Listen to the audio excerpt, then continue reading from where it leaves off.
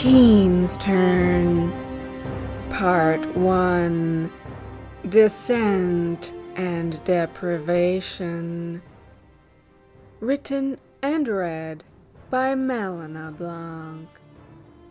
Previously, on Keen's Turn, Jared fails at making eye contact with a woman. The end of a night's watch finds him passed out on his bed in the dawn light. This is Chapter 5, Vampire Vigilante. Jared opened his eyes and stared up at the torn ceiling. It was quiet. This was a very bad sign. He extricated himself from the sweaty blanket and stumbled to the sill to check the time. Shit. As he rubbed his puffy eyelids, the hopeless extent of his tardiness just beginning to sink in, he became aware of the bed beckoning behind him. Come on, you idiot. You gotta go. He struggled through the abbreviated version of his morning routine, doubling up on deodorant in lieu of a shower and tripping over the pan in front of the door on the way out. Passing the payphone in the lobby, he considered calling the office. No, she'll just get 2 chances to take my head off. He had never, he thought, been more tempted in his life to call in sick, but this was the day before publishing day, and Lou wasn't exactly an understanding guy. As important as holding down this job was, and with his already spotty record, it wasn't worth the risk. As long as I'm up. Still, he needed a solution to his sleeping problem, and fast. There was no telling when, or even if, the vampire would return to his apartment, but he couldn't sleep there. He could get coffee to make it through today and tonight, and also tomorrow, and tomorrow night, and sleep through Saturday morning, and then cancel on Rose and go to the power station. He pressed his palms into his eyes. This isn't gonna work at all. He made it to a seat on a stifling subway car, its rattling jarring him in and out of sleep. At the office, he braced for Lou's onslaught, but it didn't come. Lou didn't even acknowledge him, though his door was open and he looked up as Jared came down the hall. With a sense of having slipped into an alternate reality, Jared set about his business for the day, lining up the last of Suzanne's articles for review. When Lou delivered a third piece on a sighting by ghost hunters at an old hospital, his tongue started to move on its own. This ghost thing again? Didn't we lay this to rest already? It was just a paranormal incident. No response. Hey, you seem in good spirits today. Not gonna throw any shade. Lou was starting to look irritated, and Jared couldn't stop. Ooh. Spook too soon. But Lou only grunted and swaggered off, leaving Jared staring at his retreating back. Maybe he's sick. With a shake of his head, Jared turned back to his desk and his editing tasks. Whatever was wrong with Lou could wait, but he found it impossible to concentrate, reading and rereading Sue's copy, his neurons quailing at non-sequiturs and nonpareils of nonsense. Many more people reported it than he did. Did he report it? Then more people reported more... Never mind. Keep it moving. Next sentence. After putting in the crops in the area, multiple sources concur lambs were being delivered by the area farmers with 2 heads. Oy. He skipped ahead. If they modify the tomatoes, well, that's spelled wrong. At the end of the day, they will modify the sheep, and if they let that happen, the next thing you know, there will be modifying humans too. And after that, who knows? His tired mind continually slid off the sides of these slippery slopes into the gulf of uncertainty around his short-term survival. It was all very well to put off the longer-term questions, but with the day wearing on, he needed a plan for somewhere to sleep. and fast. Ask Judy to stay at her place. Given his apartment had just been broken into, a request to sleep over wasn't unreasonable. As long as he wasn't followed, he wouldn't endanger her, and he'd spent the night on Judy's couch before.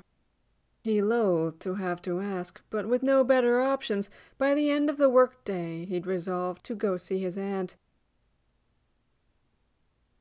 He had slept through a late lunch break and on the subway over, and felt much clearer by his arrival on her block, going over what he was going to say in his mind.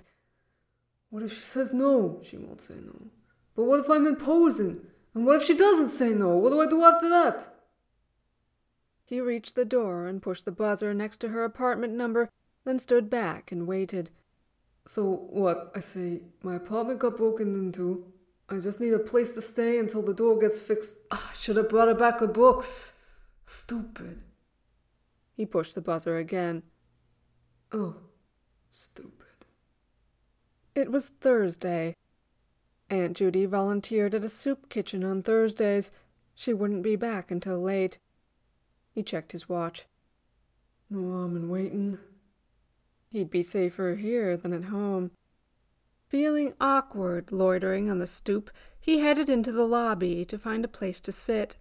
There wasn't anywhere, so he sat on a step and leaned against the wall, soon dropping into snatches of dream. Called by a name that was not his own, someone crying for help, the curly-haired Terran running, Nick smiling at him, the warmth of a hearth. He was being embraced when a squeak of a door caused his head to slip from the wallpaper and wake him, erasing his visions. Aunt Judy was coming into the lobby. His smile died when he saw the look on her face. Hey, what's wrong? Oh, Yared? What are you doing here? I came by to... Are you okay? She started over to him. I'm fine. I was just thinking about... She shook her head. I've just come from the kitchen, you know, and things are tense there. There've been a lot of... There are some missing faces lately, and I know that people move around, or that things do happen, but it was Mordecai's friend, and before that... He hugged her, and she took a few deep breaths and pulled back to smile at him. I'm sorry. What am I troubling you with this story for? There was something you wanted to talk about? Yeah. She brushed a gentle thumb against his bruised cheek. You look tired, dear. Come up with me. Jared readily obeyed, his head reeling with refreshed visions of bodies and blood. She let him in and showed him to an armchair, then went off to get them drinks. He sat, breathing in the warm scent of the room, his thoughts roaming between darkened alleyways, and the last time he'd ended up having to sleep here, he'd have gone anywhere to get out of that house.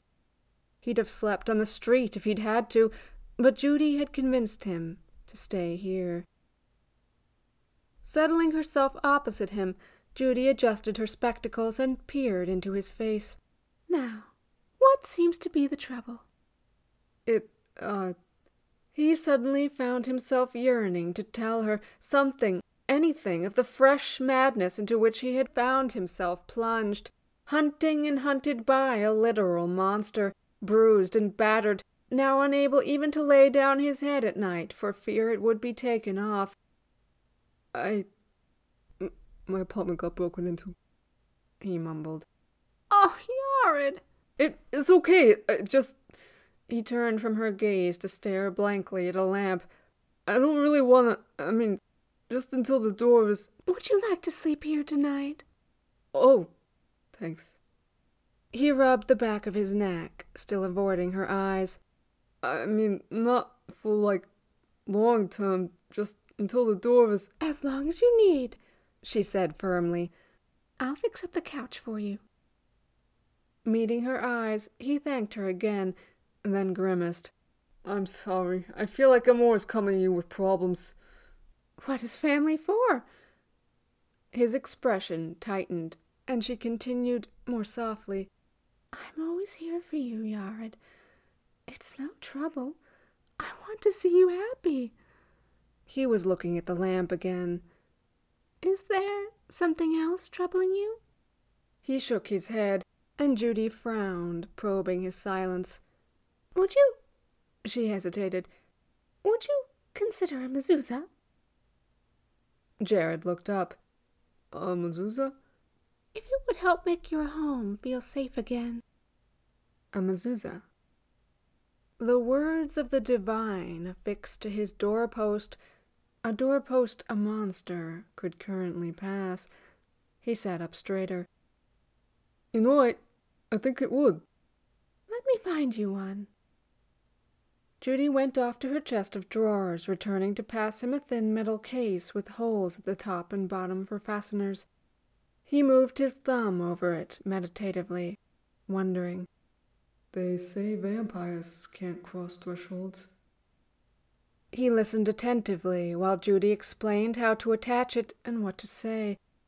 As he sat staring at the mezuzah, she rose to prepare the couch. Hang on. Yes? I think I'll take a rain check on tonight, if that's okay. What? Are you sure? He looked back at the case in his hands, a premonition growing inside him. Yeah. His oversleeping and nodding off, he thought, had given him enough of a recharge to make it through another vigil. If necessary, he could always ask Judy to stay over tomorrow night. And so Jared headed home.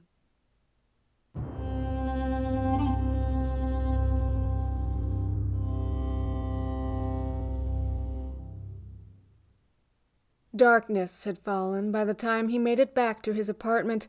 Pulling the Seal of Solomon from his pocket, he led with it through the deserted lobby and up the stairs, checking the ceilings, straining his senses as he emerged into the hallway leading to his door. The door looked as he had left it, askew in its frame, and pausing before it, he took a deep breath, then shouldered it open, shielding behind it, seal raised, his eyes scouring the ceiling, the walls, the corners, then reaching an arm into the room to flick on the lights as he dropped an ear to the floorboards to peer under the bed and the cabinet. The room was empty. Rising, he thrust the door fully open to block the kitchen recess, then peered around it, inching his head in until he could see the window. All clear there, too. He lowered the scroll with a sigh of relief. Something caught his eye to his left. Slowly, he turned. The bathroom, fully visible through its open door, he had dismissed as clear, but had he left the shower curtain half closed? He couldn't remember. With sweat beading down his back, he slunk to the far wall, folding himself against the doorframe and craning his neck around it, but he couldn't quite make out the tub. Were those black shoes in the bottom of a form lurking behind the curtain? He took a few quick breaths, and with a cry he lunged into the bathroom, thrusting the seal at the shower curtain and ripping it back. The showerhead glared down at him with 24 empty eyes, and his own black footprints stood in the tub. He dropped heavily onto the rim and collected himself. When his heart rate had slowed, he rose and went back into the hallway. He screwed the mezuzah to the door frame, using the screws from the broken bolt, working them through the soft molding with his fingers, and speaking the words Judy had sent him off with. It wasn't exactly a tidy job. He'd have to get a screwdriver later, but it was comforting, somehow, to look at. He touched a finger to it, and re-entered the apartment. Jared proceeded much as he had done the previous night, making tea, pacing, eating, scratching at the cut in his side, checking the street, checking the door, sitting at the desk and trying to read. Movement at the corner of his eye jolted his focus upward. It was only his own unkempt reflection in the mirror that had, ever since Judy had given it to him, been propped precariously between the desk and the wall. He let out a breath and angled the mirror so he didn't have to look at himself reflecting the windows instead, then went back to his book. Jared opened his eyes. He was sitting at the desk, his neck contorted like a stork's to wedge his chin into his chest. He pried it up. It was well after midnight by the alarm beside him. A sound turned his head, a quiet sound, like an intake of breath, from the hallway. He clutched for the seal, eyes on the door. Had the knob moved? In the intensity of his focus upon it, the whole scene seemed to shimmer slightly. Was he imagining things? Silence from the hall. He checked the windows again, all quiet. He stood up, realized he didn't have a plan, and sat down again, eyes glued on the door. Should he open it? Breathless seconds ticked by on the clock beside him, lengthening into minutes. There was a knock on the window. A knock on the window on the 4th floor. Shot through with a prickling chill, Jared turned, his gaze passing over the mirror, reflecting the murky sills, to rest on the actual scene, identical, save for one thing only. There was a figure squatting on the fire escape.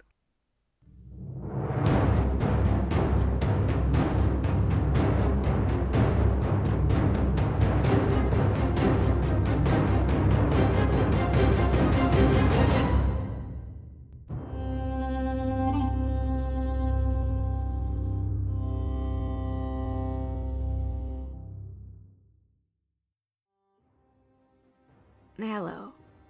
This half of plan is still too much. I'm going to cut back on story editing to try to keep it up. You probably won't notice a difference, but I will, and it may create some continuity errors. We'll see. Anyway, next moon's episode I've been looking forward to for a long time. I hope to tell you tales again soon.